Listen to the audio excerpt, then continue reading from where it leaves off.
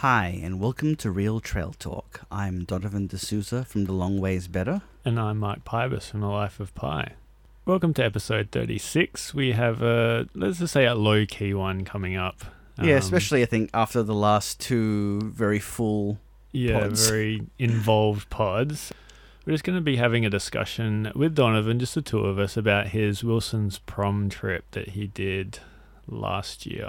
Yeah, in May 2018. Yeah, so, and this one is a unique hiking trip for Don because it is Sans Alyssa. Yes. You went with your good friend Zach that you met on the Gold Coast when you were over there working. Yeah, that's right. So I was basically in a glorious 2-month period of unemployment after finishing up on the Gold Coast, and I told Zach that I wanted to go do a hike somewhere, and I said, I'm thinking maybe Wilson's Prom. And he said, oh, take me. So we went on the hike together instead of Alyssa, who wasn't able to take time off work. And Zach's not, let's just say, an experienced hiker. No, so I think he had no experience before Queensland. He did a lot of hikes with me in Queensland, but that was his introduction to hiking. So this was his first, I think, overnight hike ever.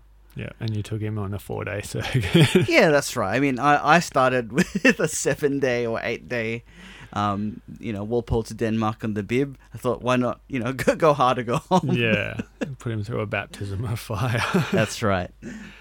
So we're going to break it down day by day. This is a 4-day walk. What kind of distances are we talking overall? So overall, it's 55.4 kilometers for the circuit, plus there's 8.2 kilometers of side trips. And I think we did all of the side trips. I'm pretty sure we did.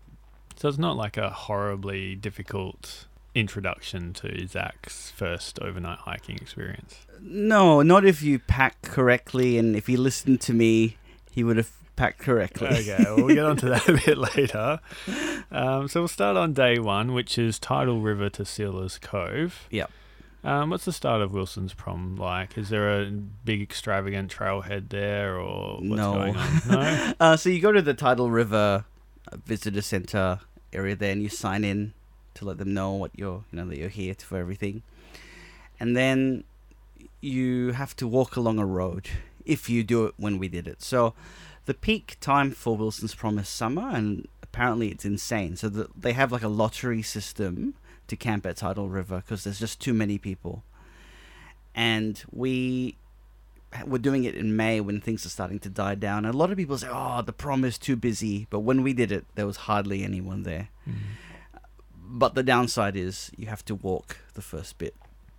So it's walking along a road to Telegraph Saddle. Which, if it was the popular time of year, you could catch a bus up to. Is that right? Yeah, so they have a shuttle bus that takes you from there, from Tidal River to Telegraph Saddle.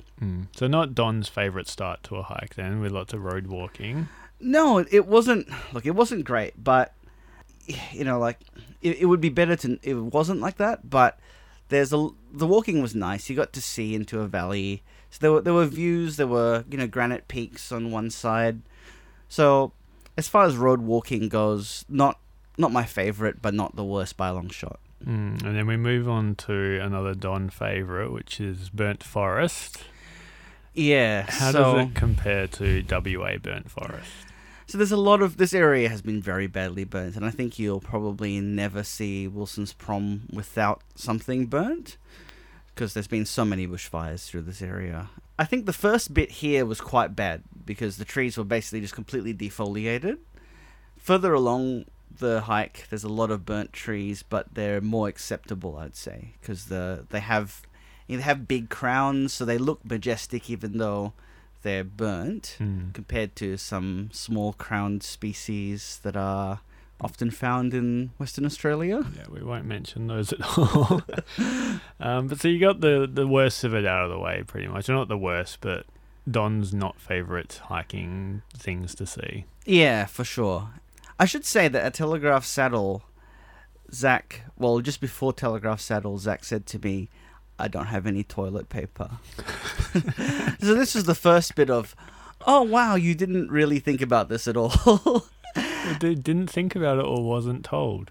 I did tell him that. Okay. Yeah. So the good thing was I had a smart idea. I said to him, there's a toilet at Telegraph Saddle. Have a look and see if there's any toilet paper here. Mm. And he said, you're a genius. I said, no, I'm not a genius. I'm just thinking there's a toilet here. I'm sure there's toilet paper. And sure enough, there was. So he took a bit and, he had toilet paper for the trip. Yeah, we must point out Zach is quite a lot younger than Donovan. Yeah, so he is like... a bit wet behind the ears. I think he's like 20. So. Yeah. I mean, we all make mistakes. But, I mean, from here, it gets better and you kind of go through a bit of rainforest, which you quite enjoyed. Yeah, so just before and after you reach Windy Saddle is when I think it really turns on and you're like, oh, this is beautiful. There was a lot of rainforest and it reminded me a lot of Mount Field, like the lower levels of the rainforest that aren't the mountain ash sections. Yeah. Really just nice, lush rainforest as you'd expect from Australian Gondwana landscapes. Yeah. And then as you go over Windy Saddle, and then on the other side it gets even better. There's lots of little creeks and even lusher rainforest. Yeah, so obviously, with the rain shadow, this is probably where they get a lot more rain. And we did see a lot of clouds rolling over because it wasn't like the best weather on the first day for us.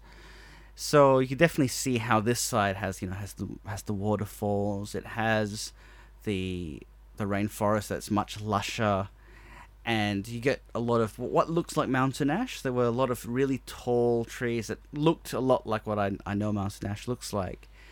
And you can definitely see how this area was once attached to Tasmania. It certainly has the look of that kind of place. Yeah, so lovely walking then. Yeah, fantastic. Couldn't complain. Don's in heaven. Yep. And then what you described in your series of posts about this is the longest boardwalk section you've ever been on. Yeah, for sure. I don't know if since then if I've done more, but this was like literally we were on a boardwalk for 25 minutes of just unceasing boardwalk walking. There wasn't like, oh, we stopped for a little bit and there's a bit of land and then there's no, this is just constant boardwalk for that whole section. Wow. So a fair bit of investment gone into this trail. Yeah, for sure. I think the prom is well loved, and I think it shows. They've spent a lot of money here, and also early on where there had been that fire sections. So the prom's been dealt so many terrible blows. So there were floods that just completely washed away the track, and the work that they've done to reconstruct it is outstanding. They really care about this area, and they've done a lot to make it what it is. Yeah, I suppose if you're putting boardwalk in, you're more likely to protect the environment, especially if there's been flooded away and people can start making their own tracks. Yeah, because it's not a bad compromise. 2 or 3 k's of boardwalk to protect the environment. Yeah, I tell you what, you're probably going to be a lot more careful how you do your prescribed burns if you're putting boardwalk in. Yeah. Yeah, they're not the most fire retardant material boardwalks. So this was through a bit of a swampy area, and then you reached Sealers Cove. Yeah. What was it like going into camp? So it's really interesting because coming from Western Australia where you don't have like forest, hard line, and then beach, this was really weird. And also the beach was a yellowy sand rather than the normal bleach white sand that we have here. So like builder's sand. Yeah, So it looks so different because, first of all, there literally is a line. There's forest, and there's not like a transition to heath, and then it's just literally forest, beach, water. And the beach was just not at all like what I know from WA. Yeah. And then you walk along the beach, and then you cross a creek, and then you're at the campsite, which is basically, again, forest that's just right on the cove. So this creek, a little bit tannin stained, and you tried to sample the local water. How was that? Well, I think you have to, because so the way that this and the next campsite are designed, there's like a tap of water that seems to be somehow pumped from the creek out into the campsite. There's like a tap that's just constantly flowing, and we filled up from it. And this one was okay. This one wasn't fantastic, but it was acceptable in terms of taste. And it's cool. I like the fact that there's this creeks nearby, and we had to wade through the creek, and I told Zach, thing I'll teach you is that you got to walk on the outer side, walk out to the water. Don't try to walk straight across. It may seem that narrow is better, but it's not. The long way is better. Yeah, the long way is better. So you took him under your wing, and do you think he learned that valuable lesson? Yeah, I'd say so. I'd say he did. Yeah. And what was it like at camp during the night? Was there many people there? Did you share a tent with Zach? Is he a snorer? No. So we had just bought the Big Agnes copper spur to replace our old seed house. So I said to him, look, I'm a snorer, so you can have your own tent. I'll give you the seed house and I'll take the copper spur. So after I helped him set up his, he helped me set up mine and broke the zip on my tent. And this was the third night it had ever been used as well. So I was a little bit pissed with him. At one point he was like trying to hang around and look to see if he could help. And I said, Zach, you just need to go somewhere else for a sec because I'm really angry with you. And then there was only one other person at the campsite. There was a lady who stayed on the other side of the campsite, nearer to where the water was. And she had, interestingly enough, she'd been on Macquarie Island. So that was really interesting because when I was in Tassie, I was looking at Macquarie Island and she was, someone, I've been there. I was doing some research there. So that was kind of cool. Yeah. And did Zach lay low for the rest of the night, or did he... Did you warm up to him a little bit? Yeah, I just needed like 15 minutes to half an hour of just like not having him just standing next to me. Yeah. So, things were fine after that. There's no issues. We cooked our food at they have like these sort of square tables everywhere you can kind of cook at. So we did that. And I found out Zach did not listen to me when it came to food and brought completely different food to what I said. Not enough food as well. For some reason, he thought it was a 2-night, not a 3-night. Yeah. And he had a can of V with him as well. Oh, that's nice and lightweight. Yes. But good energy, though. So just for everyone at home, I have to share my notes on Zach. I've got met on Gold Coast, ripped tent, didn't bring toilet paper or enough food, but makes up for it in other ways. So what are these other ways before we just Zach bash for the rest of the podcast? Look, the guy is hilarious. He is one of the funniest people. So he's always good value for a laugh. And he's also someone who doesn't take himself too seriously. So you can make fun of him and laugh at his really unfortunate mistakes. Yeah. And he'll laugh with you. So, he's good value. Yeah. Okay, so waking up the next day, it's Sealers Cove to Little Waterloo Bay. So it starts off as a very coastal day, which I know you enjoy that kind of walking. Yeah, for sure. I really like this day. I think this day is, if you've done like Cape to Cape or Cape Legrand or Fitzgerald River, this will have a similar kind of look and feel. A lot more heath and a lot more exposed, with granite headlands. Which is some of your favourite walking. Oh, for sure. I love this kind of walking. It's I never get bored of it. Yeah, and in my notes here, we've got a section of acceptable forest. Yeah, so as I said, the Wilson's Prom has been quite significantly burnt, and yet I didn't find it as disgusting as some burnt forest in WA, and a lot of that is that the canopy. You get this nice big lush canopy. So even though the trees are burnt, when they do recover, they do have this sort of, the branches reaching out to the heavens, and you get a nice shady canopy. And that really does make a difference. It makes the area not have that stark, bleak look about it. So, yeah, I enjoyed it, and it didn't, it's not my favorite. Like if I had to choose between that or the rainforest, I'll pick the rainforest, but I wasn't going to be upset about it in that sense. What was the weather like for the start of day 2? Started out not so good, very overcast, but it got better as the day progressed.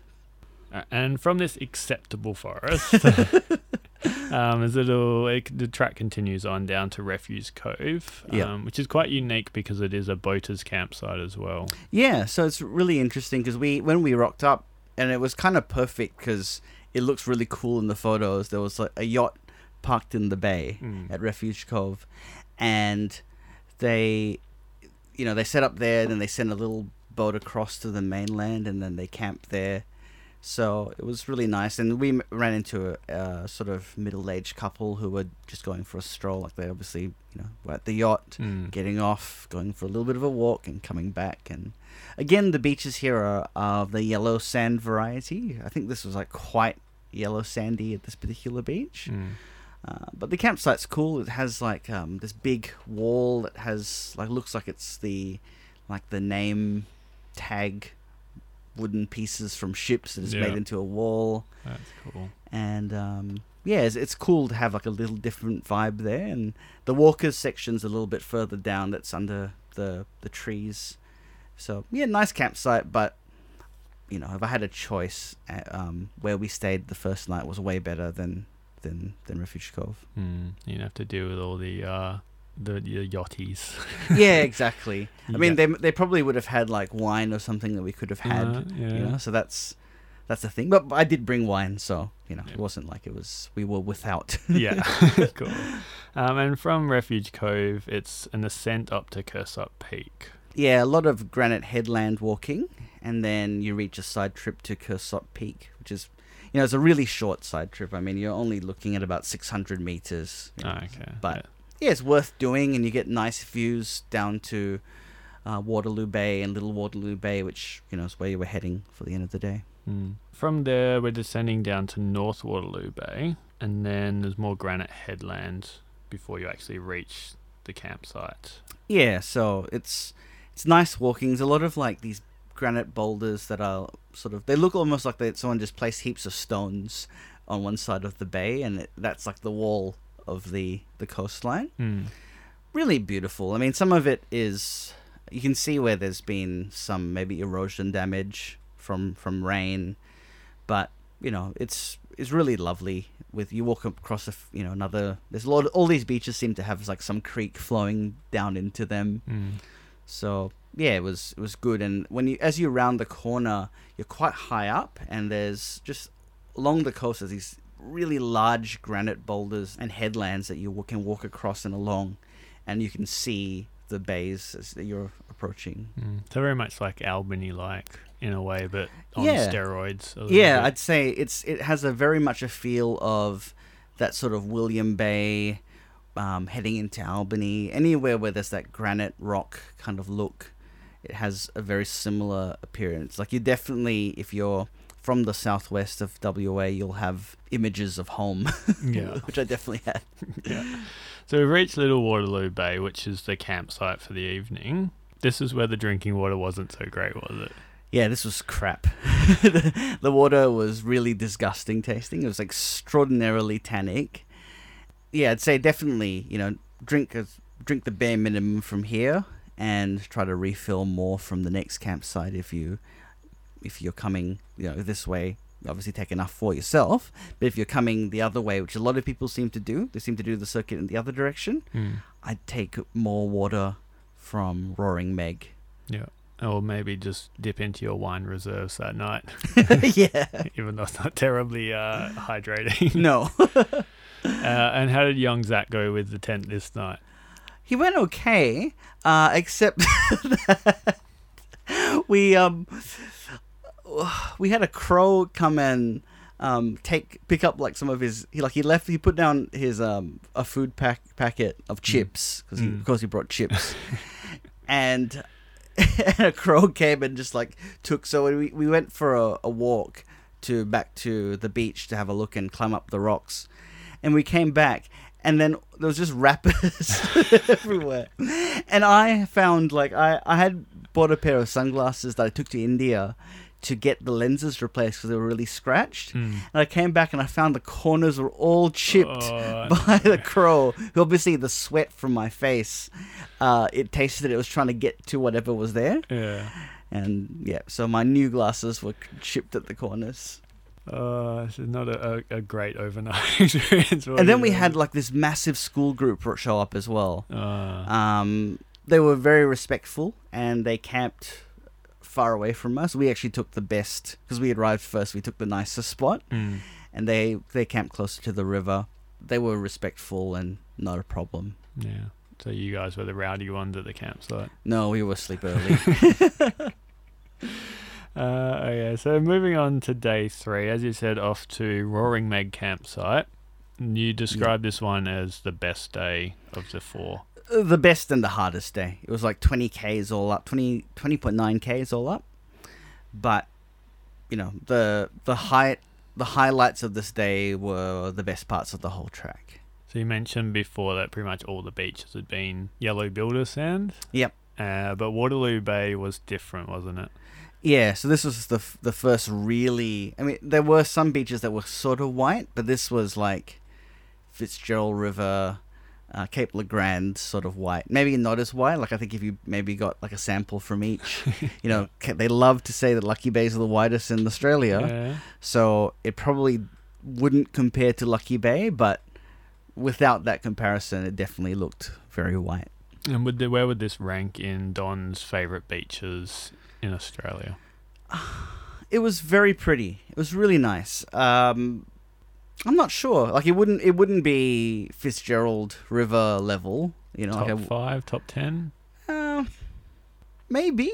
maybe. Yeah, maybe. I'd have to think about that. I mean, if I think about beaches that are outstanding, you know, I would probably... No, you know what? It probably isn't. Because I'd put Elephant Cove and Fitzgerald River and Turquoise Bay in Ningaloo ahead of it. And that's already 3.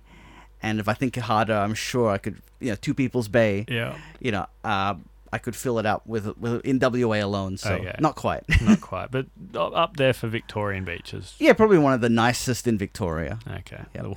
we'll give them that one. Yeah. We've still got the beaches. Yeah. So from Waterloo Bay, it's a bit of a steep climb. This is kind of where the day almost fell apart for both of you, wasn't it? Yeah, so this was tough. So, as I had mentioned, Zach had not listened to me when it came to food. And, you know, to be honest, I didn't listen to me when it came to my own, how I was feeling. And as we were climbing up, because it doesn't look that bad in the book, and Alyssa and I had done much harder at the start of the Walls of Jerusalem. But that's the first thing we did. So once we were in. And when you're doing a multi-day hike, something you'll notice is that after like maybe the first or second day, your energy reserves start to run out, and then you're starting to chew through, you know, your reserves. And we definitely had reached that point, and this ascent was, you know, it just took a lot out of us. It just was relentless, and when we were both feeling weak as well, it just didn't help. And I ended up stopping, and I ate like half a block of Lindt chocolate and a pack of jerky. And I gave Zach half the chocolate as well, because I said, you know, you don't look good, man. Yeah. And he had not brought, you know, enough food. I think he hadn't realized that when you go hiking, you need more calories. And yeah. So was this the point that you realized that Zach hadn't packed enough? No, I'd worked it out earlier, but this was the day where it showed that he hadn't packed enough, because he didn't have food for dinner. And yeah, he was pretty weak by the time we got to Roaring Meg. And it's, I mean, I've seen a photo of young Zach, and he doesn't really have a lot of reserves on him to start with. No, he's a pretty skinny kid, in spite of the fact that he lives on a diet of sugar. But yeah, he's not like he had a lot of reserves on him, as you say. Yeah, but as you said, this was one of the better days. So the scenery was kind of making up for the fact that you weren't feeling too great, which I think if it didn't, this would have been a pretty terrible experience. Yeah. There was a lot of, like, you know, big mossy granite boulders. There was nice coastal views. Yeah, there were bits where we were walking through like a tunnel of heath where you couldn't see very much, but no worse than I've experienced on Bibbulmun track sections that I've rated overall as being enjoyable. And moving on, so it's off to the Southeast Point Lighthouse. Yep. Which you said kind of had like a bald head feel to it, except there's a lighthouse at the end. Yeah, it looks very much like Bald Head. So we left our packs at the trail junction, and Zach wasn't sure about it, but I said, no, look, I think you'll be fine. Just make sure you take your garbage out of the front and put it into your pack, because crows are clever and they know how to open stuff. And then we walked to the lighthouse, and there's these cool sort of granite boulders that are sort of wind blown with holes through them, and it's pretty cool. It reminds me a lot actually of the views from there. Felt like when you're walking to Peak Head and you're near the top just before the rock and you look back across. And I should say for listeners that when we're talking about Peak Head, that's Toondarup National Park in Albany. Yeah, very similar kind of feel and look to the area with the beaches on both sides. And I will say though that that Southeast Point was a bit anticlimactic. We got to the lighthouse and it was like, yeah, okay, we got here. Not much to it. Didn't sell ice cream. Yeah, so Zach because he was so hungry, he was desperate. And I too, he'd hit, we talked about ice cream, it was like, oh, that would be so good right now. And we got there and I realized there was nothing there. And Zach was so disappointed and desperate, he was prepared to knock on all the doors to find out if there was ice cream there. And I was like, dude, seriously, there's no one here except for probably a caretaker, and they will not have ice cream. At least he tried. Yeah. So from there, we're kind of walking along the ridgeline on the coast. Yep. How was dealing with the disappointment of no ice cream? It was okay. The ascent was gentle enough. We weren't, exhausted. However, what was funny was when we came back to our packs from Southeast Point, Zach hadn't listened to me about the garbage thing. So his toilet paper, his unused toilet paper, I should say, and his garbage was in an outer compartment. And when we got there, the guidebook was actually pulled out of my bag by a crow, and then they obviously realized there was no food. Then they went to his pack and just went to town. And there was stuff everywhere.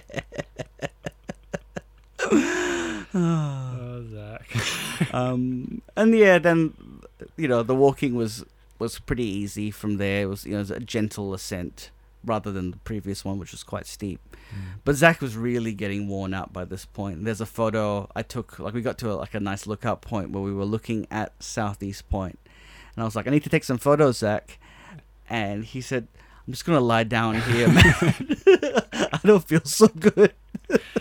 You could have got one of your famous "you didn't sleep here" photos. I should have. He probably wasn't that far off sleeping at that point.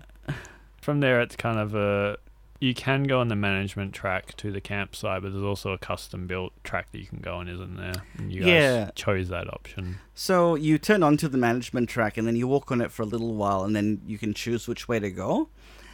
And I don't know who would pick to go on the management track. I guess, yes, it is an option. But seriously, why would you choose it when there's a purpose-built walk track? There's never anyone I've heard who says, oh man, I just wish there was more road, to walk on. And especially with you guys going through what you did, that's probably the lowest of how you'd be at that point, not having a lot of food in you and not having energy, but you still chose to take the good track. Yeah, exactly. Yeah. It was much nicer that way.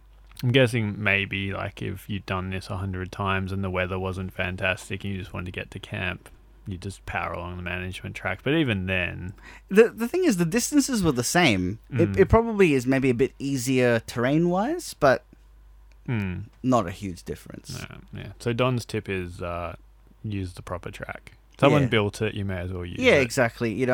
Especially coming from WA where there's a lot of road walking on some of our tracks. You got to appreciate when someone puts in a track, so don't just go along the road. What are you doing? And what's Roaring Meg like as a campsite then? So Roaring Meg is really interesting because there's two levels. There's an upper and lower Roaring Meg. And coming along the walking track, you come to lower Roaring Meg first. And it's right by a creek. And the water from the creek is outstanding. This is, to me, the best place to fill up for water. And I ended up drinking a lot of water here because I was pretty dehydrated, I think, after the day. Didn't drink a lot because of how crappy the water tasted the previous. So yeah, really, really appreciated the water more than ever. And then 100 meters from there is upper Roaring Meg, which is upstairs. So it's not the easiest, like you're trying to get to the campsites, Mm. you have to still keep going. And we opted to camp up there because it was closer to the toilet and also closer to the side trip that I was going to do, that Zach was originally going to do, but he was just like, I just don't have it in me to do today. Understandable. Yep. So this side trip, why is this so significant? So this is the side trip to South Point, which is the southernmost point of the Australian mainland. And having done the easternmost point when I was in Byron Bay, I thought I really got to get the southernmost point as well while I'm here. Yeah. And I would say do not miss this. This is my favorite part of the whole track. It's you're walking along this track that is, again, single file walking track, and so I timed it when I was walking there so that I'd be there around sunset, and it was glorious. There was just the lovely golden glow. It was golden hour. The southernmost point was bathed in this golden light, and the islands off the coast were also there. And yeah, it's just really lovely. That's the thing I'll take away as my favorite part from this trip, was being able to see South Point. And it really is a must-do. I'm sure you walked back to camp and told Zach it was the most terrible thing in the world and he didn't really miss much. I think he was half asleep from not having food. He didn't have dinner that night. Wow. So he decided not to eat dinner and instead eat all his muesli bars the next day for breakfast so that he had energy. That's really not a bad idea. Yeah. So moving on to the final day. You kind of described this as a bit of an A to B day, but it's not entirely bad if you break it into sections. Yeah, so look, this day is the least eventful. It's clearly just like getting you back to the start. There's a lot of, first of all, you're walking along what was the old telegraph line, which is not bad. It's inland, so you don't get nice coastal views, but yeah, it's okay. And then there's a lot of walking along management track later on. So it does feel a bit like this day is a compromise compared to the other days, but it's okay. But you did highlight one advantage of the management track compared to, say, WA management tracks is the lack of vehicular activity. Definitely. Let's put it that way. Definitely. So when you see a management track in WA, even in like dieback restricted areas, there you will see some idiot on a vehicle every now and then. Like I've seen cars parked at Mount Cook campsite on the Bibbulmun track, even though they should not even be there. I've seen four-wheel drives driving through areas where there's no access, and yet somehow they're there. And of course, dirt bikes, the bane of a hiker's existence. Yeah. And pig hunters, like you find, as we said in the last bib pod about, finding a pig's head cut and just thrown by the side of the track. Yeah. You don't get that, at least here. Yeah. At least that, yes, it's a management track, but it is just a management track. So they're only there to manage stuff, which is good. Yes. What it's there for. And then you say you come up to Halfway Hut, which you were surprised was still standing. Yeah, because, there's been so many fires through this area. It's sort of unbelievable that this place still exists. And I believe that there was like a plaque there talking about how close fires had come in the past. And it's in remarkable, there's a missing window at the back, but otherwise it's in remarkable condition, considering. Probably got like covered in lead paint and some kind of fire retardant material. Yeah, probably. I mean, it's probably now an historic hut, so they do a bit more to save it. And Halfway Hut, does that have any special meaning? Is that halfway for the day, or is it just a name that it got given? So I think it's the halfway point from Telegraph Saddle to Southeast Point, which was previously, I think, used for naval activity. So that's why they had this thing here. Cool. And then we move on to what, looking at the pictures, looks like one of the better spots on the day, which is Oberon Bay. Yes, Oberon Bay is really cool. So from Oberon Bay on, it gets good again. So from Halfway Hut, you're heading along the road, and then you turn left onto this really sandy track, which is really crap. And then you get to Oberon Bay, and it's just fantastic. It's this really wide bay, because I think the tides... It's quite a flat beach, so the tide comes in quite a way, but we were there at low tide, and it was way out. Then you cross Growlers Creek, which is probably the nicest of the creeks. There's this really broad creek that, all the other ones are much narrower, whereas this has like an epic feel about it. And then there's all this massive granite headlands around, so it has a really dramatic quality. Yeah, certainly when you post them for the first time, I was looking through, I was scrolling through, and I was like stopped at those photos. I was like, that this is unique. This is a really cool place to be, and imagine like being at there compared to just looking at the photos is even more epic. Yeah, for sure. Yeah.